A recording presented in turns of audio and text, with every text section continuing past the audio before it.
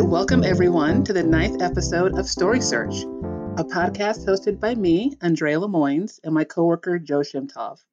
The show explores stories connected to artifacts.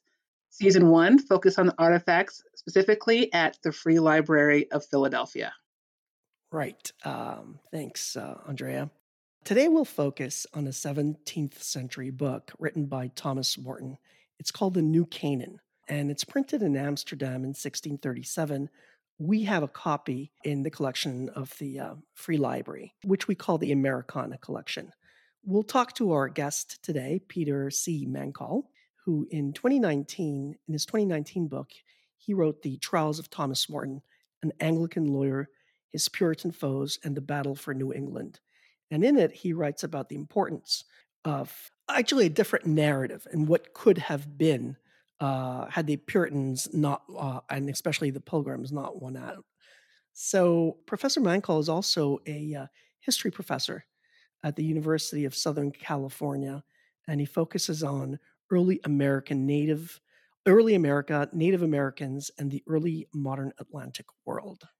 Yeah, so before we dive into the conversation with Dr. Mancall, I want to talk a little bit about the amazing collection, like the Americana collection we have at the Free Library of Philadelphia.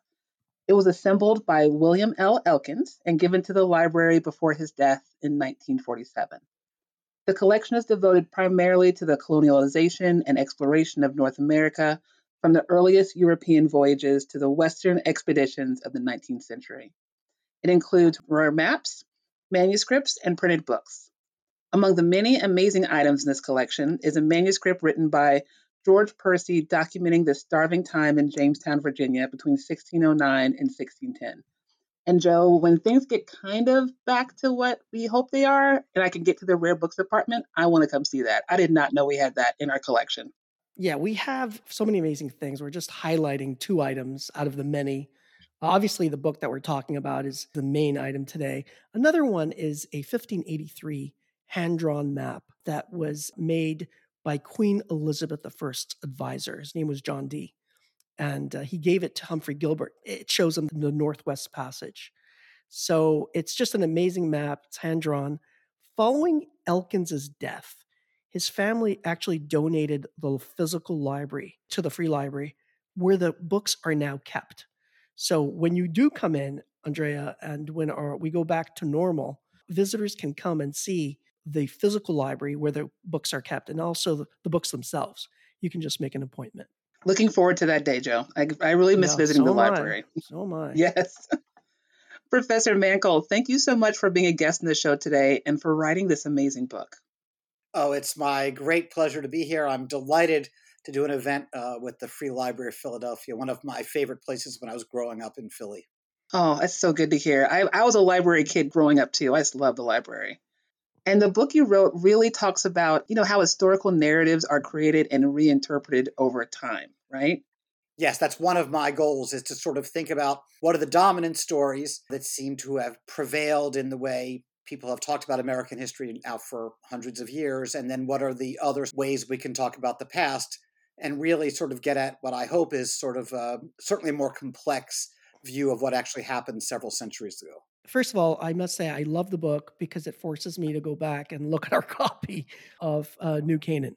One of the things when you're working in a special collection is you can't know about everything. There's so many collections. We have so many collections. And then within each collection, there are a lot of things, a lot of documents. So it really set the stage for me. And so before we talk a little bit more about the book, I'd like to set the stage a little bit because it's kind of tricky to dive into the narrative that you lay out and the narrative of your book and Thomas Morton's book. So we're looking at the Pilgrims. They set sail on the Mayflower, 1620, for the New World. And the Pilgrims are like a subset of the Puritans. But they set sail from England, and they do so in order to create a colony, a model colony, separate from the Church of England, separate from the English monarchy. And they're different than the Puritans. So the Pilgrims are separatists. Puritans are reformers. They want to reform. They're not crazy about separating from England or from the church. But the majority, as I understand it, of the voyagers on the Mayflower are pilgrims. Can you talk a little bit about who these people were, how they are different than the Puritans, and how both these groups were different from the Church of England, just so we can have a little bit of context here? In the early 16th century, after the Protestant Reformation, the English church breaks away from Rome under King Henry VII and creates the Church of England, the national church, of which the monarch is also the head of the church. And as a national church, the expectation is that everyone who lived within England would basically be a member of the church. It had sort of open membership policies, if you want to think about that. There were certain groups who had exemptions, but most people in England were to go to Church of England services. Beginning in the later decades of the 16th century, a number of religious thinkers, I guess we could say, really digging deep into Scripture, started to interpret Scripture in ways that differed from the mainstream interpretation of the Church of England. And by the latter decades of the 16th century, they had really begun to fracture and splinter away. And we generally refer to these groups as Puritans. And they launched a fairly intense critique of the practices of the Church of England. Joe, within what you said was absolutely right. Within this sort of larger body of Puritans, there was a smaller group, the people that we tend to think of as pilgrims, who decided that the Church of England was essentially unsalvageable. So they separated from it. They first went to Leiden, and then they eventually, in 1620, came across the Atlantic Ocean.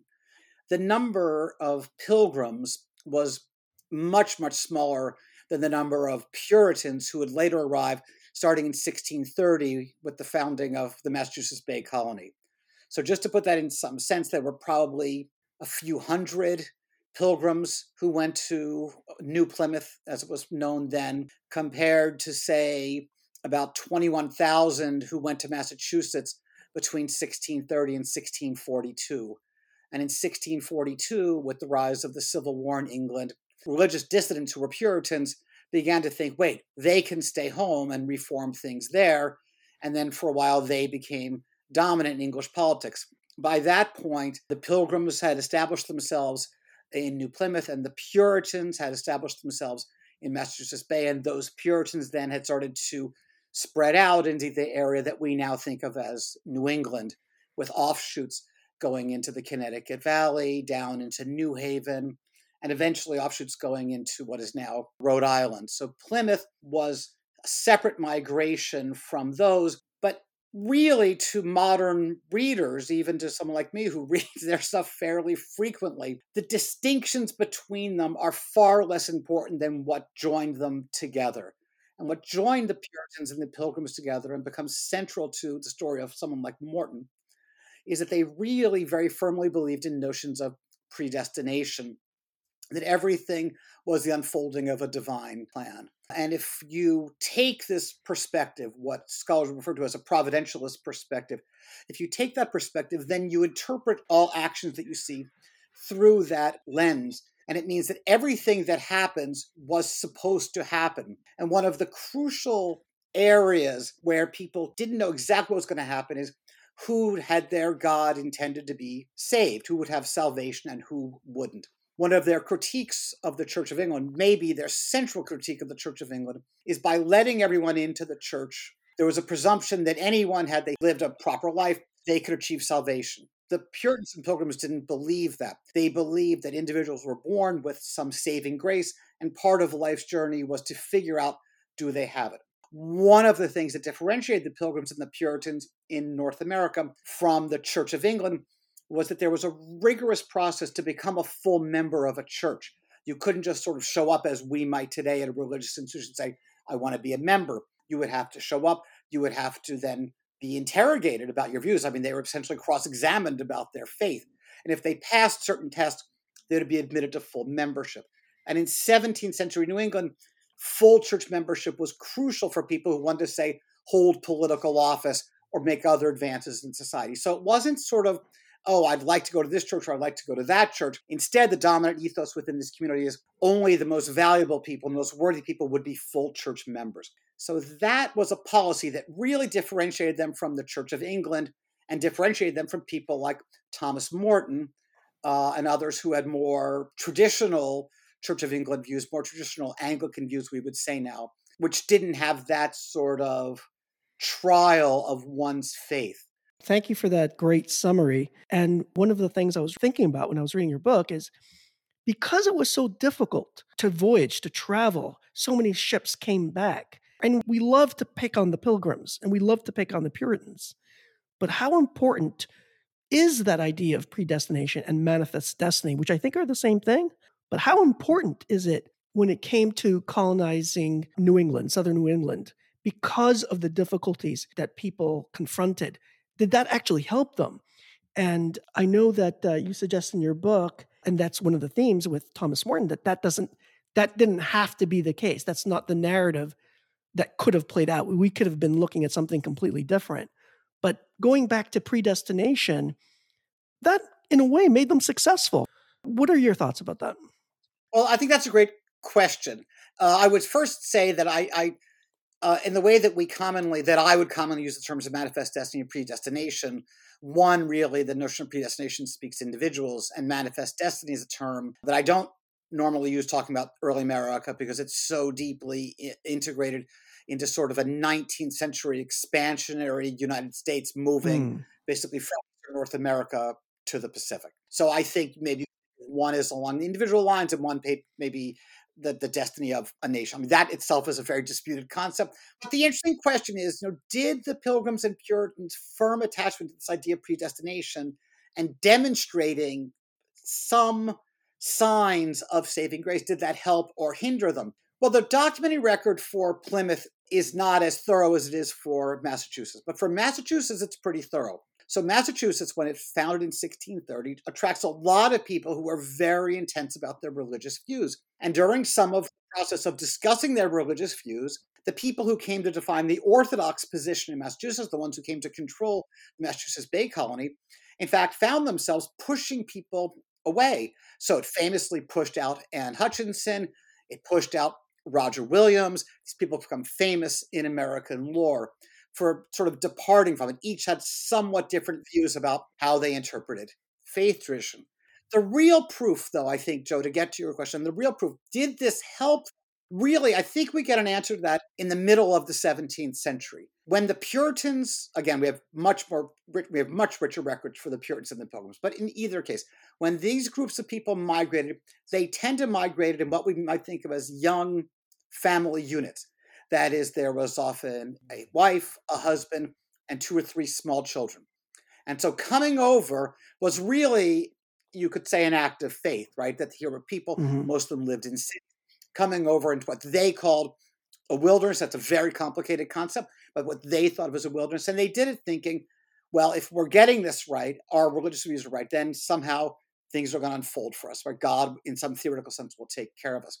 Okay. That explains the wife and the husband. But what about the children? So when the children came over, they could not go in front of churches and demonstrate that they had saving faith. They had to learn how this whole business worked. And so those children eventually became adults and they formed families and they had children. And it was the birth of that third generation, the grandchildren of the migrants, somewhere around the middle of the 17th century.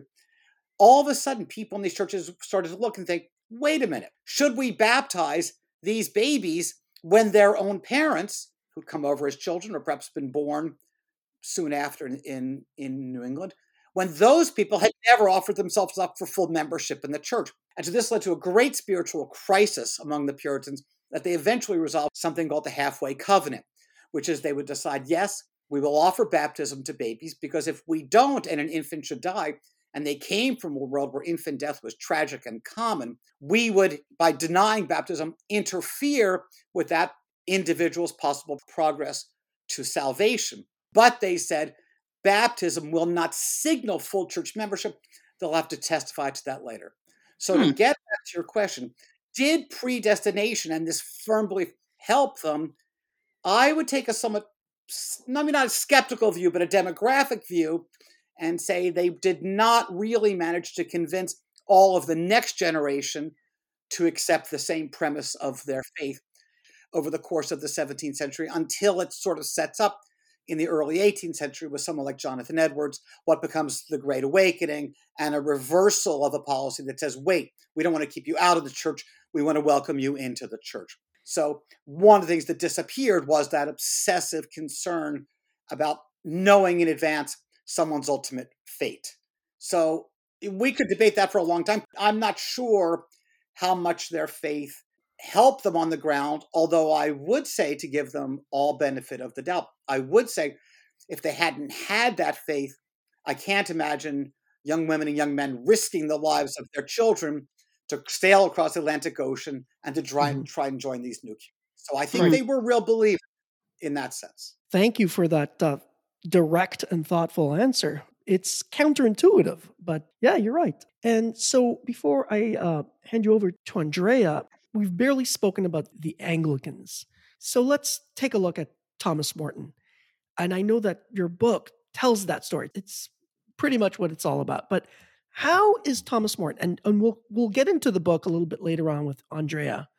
She'll ask you some questions. But how was Thomas Morton such a thorn in the side of the Pilgrims?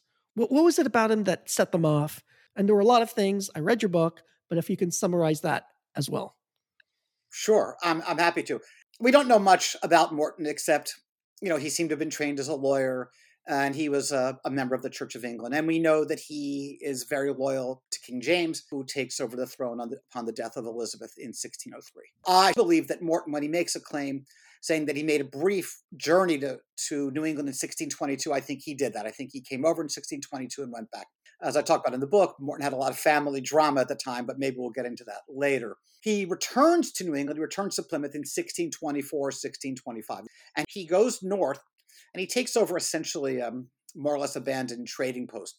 And so Morton moves in, and Morton seems to attract a rather small number of English men to go there with him. I mean, we have to remember that the Mayflower and all these other ships, though they brought pilgrims, they also brought other English who came over who wanted to also set up in colonies in North America and had very different views from the pilgrims. So Morton heads out from Plymouth and sort of positions himself at this place, Mount Wollaston.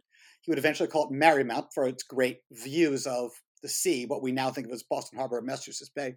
And he gathers a small number of guys with him. I mean, you can sort of think about them sort of as relatively young, and none of them seem to have permanent attachments. And then in 1628, so he'd been there for 3 or 4 years, they erect an 80-foot tall maypole, and they put up some big deer antlers at the top of it. And according to William Bradford, and then eventually according to Morton himself, they started drinking and singing and dancing around the maypole, and they invited local native peoples, Massachusetts, Wampanoag, to join them. And their sternest critic was William Bradford, who was the governor of Plymouth Plantation, and he saw Morton as really an existential threat to the Pilgrims, as I think he saw Morton as a test, that if you believed in if you took a providentialist view of life, the Pilgrims must have been thinking, or were thinking, God put Morton here to test us. Are we serious in our faith? And so Bradford gets Miles Standish, who Morton mocks. He calls him Captain Shrimp.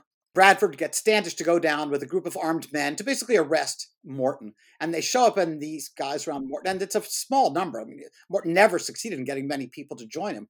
They're so drunk that the only blood that's shed that day is when one of the inebriated guys literally falls over and cuts his nose on the end of one of the Pilgrims' guns. And so they arrest Morton and send him away. And then the next year, John Endicott comes. He would be famous in the early history of Salem. He comes and chops down the maypole. The Pilgrims are convinced that they have passed the test. They have bound Morton up. They left him on the Isle of Shoals. A ship comes by, takes him away. And we're never going to hear from this guy again. He is gone. We have passed the test. And the maypole is gone. Now, I should say, just to take a brief step backwards, the King of England himself thought they were sort of harmless recreations. But the Puritans thought that they were the locus of bad behavior, and that whenever people would erect a maypole, it would lead to licentiousness and sloth and sexual license, and all sorts of terrible things would happen. So the Puritans, who wrote about the maypole in the end of the 16th century, the Pilgrims, I should say, of Plymouth, saw the maypole as a sign and said, okay, we have to get rid of it. later on in our conversation, we're going to find that Morton was truly a threat. At this point, given how few people were aligning themselves with Morton, was he really a threat? Was it just a perceived threat? What's the situation there? As we might look at it now from, say, a secular 21st century perspective, we would say Morton and these few guys he attracted posed no real threat to the people of Plymouth. Yes, it's possible that if they established more cordial relations with local native peoples, they would be able to trade for furs, and that might undermine the economy of Plymouth.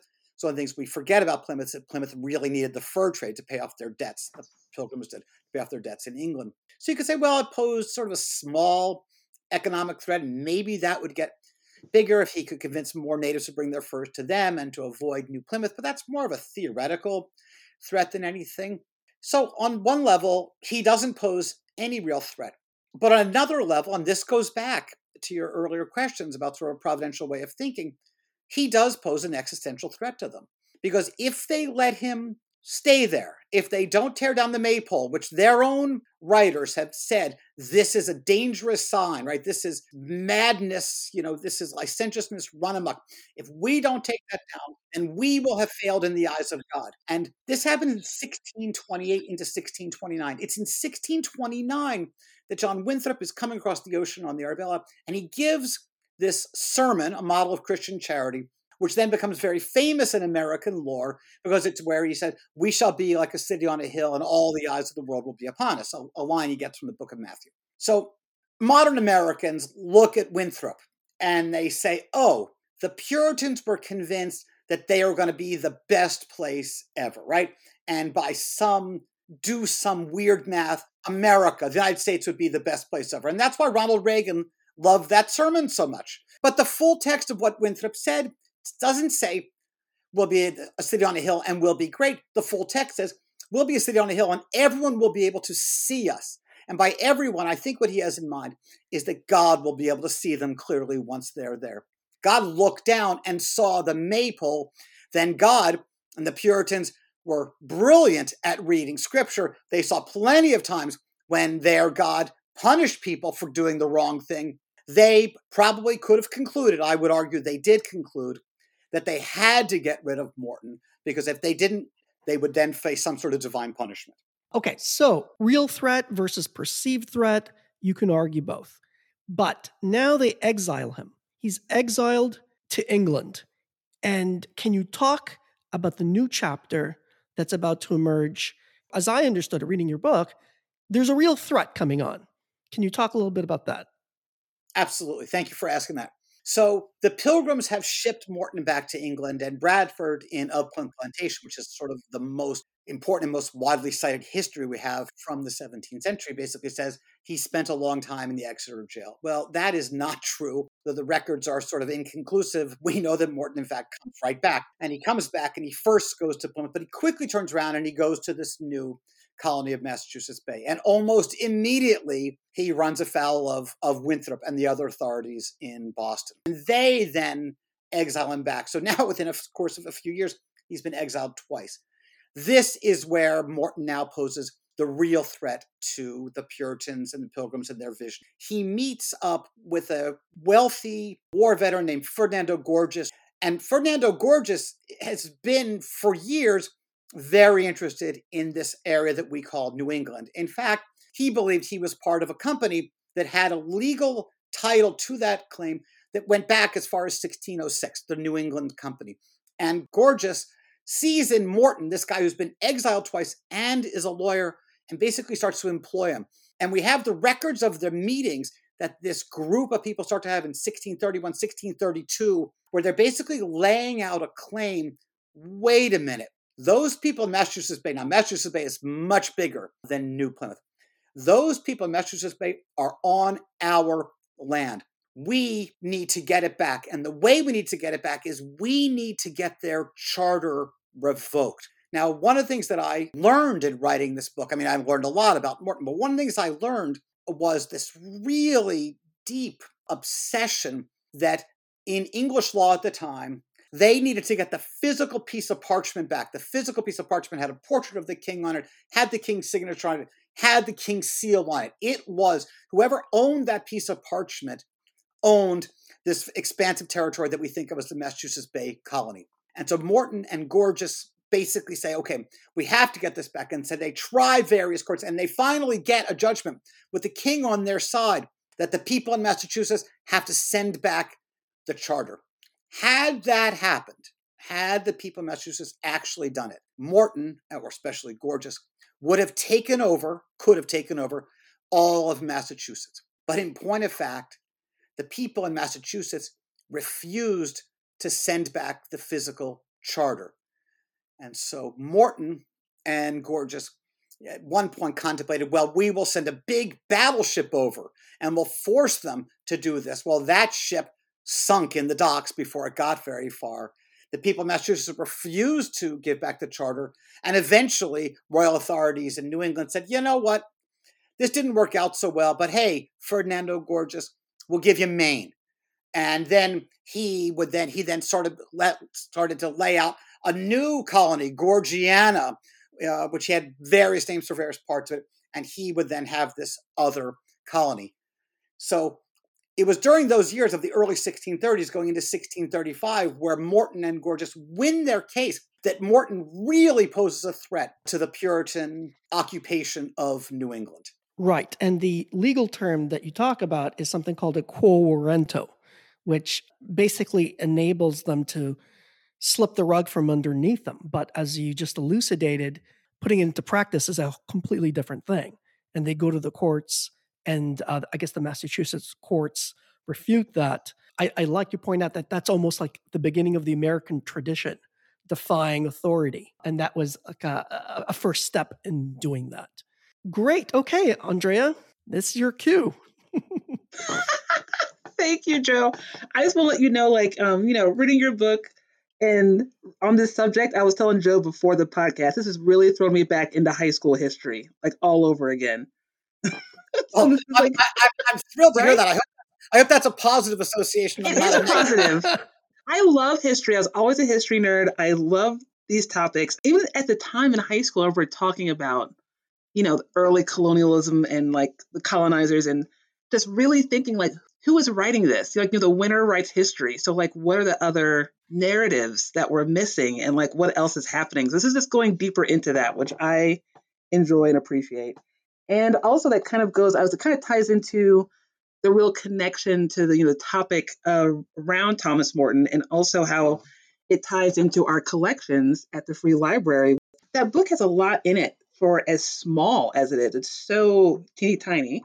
And it describes a couple of things. So, in the book, Thomas Morton writes about the indigenous folks in the area, their beliefs, their culture. He also talks about like the natural surroundings in New England, the regional environment, and also talks about the attacks on the Pilgrims and Puritans of New Plymouth Colony and of the Massachusetts Bay Colony. So in your book, you write about how Morton's book is different from so many other travel accounts. And I think my question to you is like, how is it different? What makes this work so different than other travel accounts of the New England region at that time? Oh, Andrea, that's a wonderful question. So basically, neither Thomas Morton nor the Pilgrims were the first English to set sights on this area we now call New England. Other travelers had been there before, including Samuel Champlain, who actually is the first European, as far as we know, to sort of map the area where New Plymouth would eventually take hold, and Captain John Smith, who was the first person who called it New England. Mm-hmm. Well, what's different about their travels compared to Morton is that they were explorers and travelers. Their accounts are important, and a lot of the details in those accounts turn out to be pretty accurate. They had a much more fleeting relationship with the area. They never really got to know any of the indigenous peoples particularly well. They could observe economic activity, but they didn't really talk to people, that is, local indigenous people. Morton, by the time Morton writes his book, he had made probably 3 trips to New England in 1622 when he makes this sort of round trip, in 1624-25 when he stays until late 1628, and then his return in 1629 until his next exile when he goes back. So Morton has a lot of in-depth experience. So the thing about New English Canaan, and I'm thrilled that you have a copy, there are only about 25 or so copies have survived of that book. Oh, I didn't know that. It is remarkably rare. You're not the only one in Philadelphia who has one. The library company also has a copy. Mm-hmm. When Morton writes that, he's writing that based on his experience, and you can feel that he's been there. He talks about his relationship with one Massachusetts man that he gets to know, and obviously has conversations with. He's picked up something about the local language. How much, we're never quite sure, although it's likely that he's learned a fair amount from 3 Eastern Abenaki people who had been basically kidnapped early in the century when the English thought they were going to colonize the coast of Maine, who spent some time, and some of their knowledge, linguistic knowledge, probably survives. There's a lot we don't know about the precise details. That said, Morton certainly can speak to people on the ground. And so when Morton goes back, he writes, and you said it right, it's basically sort of a 3-part narrative. Now, it's not the first book of its kind. There's a very famous book written by a man named Thomas Harriot called A Brief and True Report of the Newfoundland of Virginia, which is known to many people, even many high school students, because the pictures from the engraved version in 1590 are like in every textbook. It's like by wall, pictures of what they called Virginia, we now think of as North Carolina, are in every textbook. So Morton had a model. He knew what Harriot's book looked like. He knew what other travel accounts looked like. And he had a rival in a guy named William Wood, who he thought did a really poor job of describing the environment and peoples of early New England. So Morton set himself on this task. And you have to sort of, when I'm writing the book, I'm thinking, what's on Morton's mind? What's on Morton's mind? And what I'm thinking is, Morton is really desperate to win an argument. Like, he really wants to show this place in the Pilgrims and the Puritans. So he writes in depth, and he shows his deep knowledge of the place in New English Canaan. And New English Canaan then contains a long section about what the environment was like. And specifically, this is common to travel narratives, talk about the economic value of what could be found in the region. And then he concludes the book with a relatively brief but very powerful critique of the Pilgrims and the Puritans, who he despises and who, after all, have exiled him at that point twice. New English Canaan now is used by people. I would say it's a book that's used more than it's read. I would put myself in the category of someone who's used it for years. You can dip into New English Canaan to try to recreate what did this place look like. You can go into New English Canaan to try to recreate, to the extent possible, right? You're seeing it through someone else's view, the extent possible, something about native cultures before widespread colonization, but not before tragedy had struck in New England with this horrific epidemic that went from 1616 to 1619 and really devastated coastal populations. So Morton is seeing a world that's already been changed by the arrival of Europeans. He doesn't know that's why this disease spread, but it's already happened. So he then describes it. And he tries to publish it when he gets back to England. But agents for the Puritans suppress the book. And that's why some people who claim they have a 1632 imprint are not right. But some of the sheets from the 1632 press survived, but then it ends up being printed in Amsterdam in 1637. So the book you mentioned is a blueprint, that Morton uses it as a blueprint for his ideal society. So it's a competition of model societies. So it's a manual, as you just pointed out, for travelers, but it's also a blueprint for an alternative society, which, as we know, Morton lost. His did not win. At least 400 years ago, it didn't win. That book that comes out is an additional layer of threat.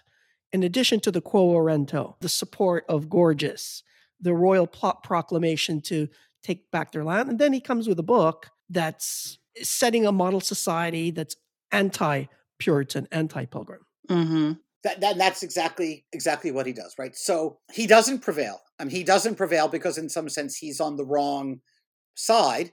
Gorges never managed to get enough support to force the Puritans away, to get them to surrender their charter in the Quo Warranto proceeding. And even had he won, like if you wanted to spin out the hypothetical, well, wait, what if? Right. What if? Go back the charter, what would they have done? Well, Morton, when I look back on him now, the book's about a year old. When I think about Morton now, I think Morton is just such a lawyer.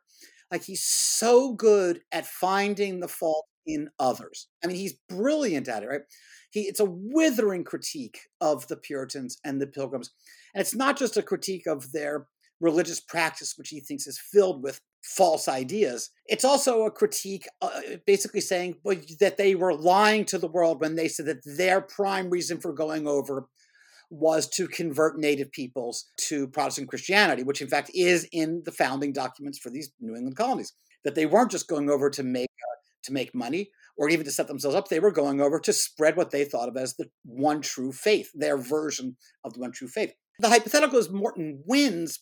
Well, it turns out that Morton in New English Canaan isn't really that good with laying out convincing plans for how to build a colony. On the one hand, he sort of says we have to coexist with native peoples, and the Puritans and the Pilgrims are vicious hypocrites for not doing so. And on the other hand, he comes up with sort of a model, which is sort of a quasi-feudal model, in which he and Gorges were somehow going to allocate large tracts of lands to their English friends to take over. So he hardly has in mind, a community where everyone lives side by side in equal economic standing. He has in mind, that they're going to set up a profitable colony. Maybe he has in mind, he doesn't say this, maybe he has in mind some vision of what he thinks is going on in Virginia, which by the 1630s is a more stable place than it had been under the Virginia Company, and where people are generating real profits and have what the English thought was a successful colony. It's unclear. So Morton is way better at criticizing than he is at building. And just to underline that point, I go back to what I said a few minutes ago. When he's at Mount Wollaston or Marymount, he attracts very few people. That's the story of his life in some sense. Wherever he goes, he always thinks he has the best idea, but he doesn't seem to manage to get a lot of people to agree with him. He gets enough, right? In the Quo Warranto case, hey, King of England agrees. Whoa, that's got to be a good thing. But in point of fact, it turns out to be an empty victory because it can't be enforced. Right, which is an interesting segue to my next topic, which is the alternate path to colonization that you talk about. What would have happened had Morton won? Let's say just won. So in a way, Morton wins the long battle, going 200-300 years in the future, 18th, 19th century, how his work is going to be reinterpreted, reimagined. All of a sudden, Morton is almost like a hero. Morton is reinterpreted. And you kind of have this problem of romanticizing him. But as you just pointed out, that if you look back at Morton, at what he really wanted to do, maybe he wanted to make it closer to Virginia.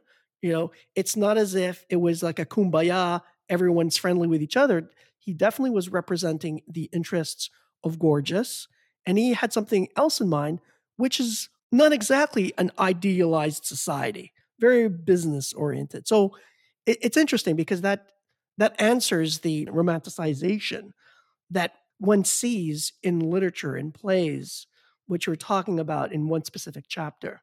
Right. So I'm glad you asked that. Right. So I think that's a really good way of putting it, that Morton sort of in some sense wins the long game. He wins the long game in the sense that, in American culture, there's this sort of defiant streak of the anti-hero, and who would be a more pompous or difficult authority figure than our imagined view of New England Puritans.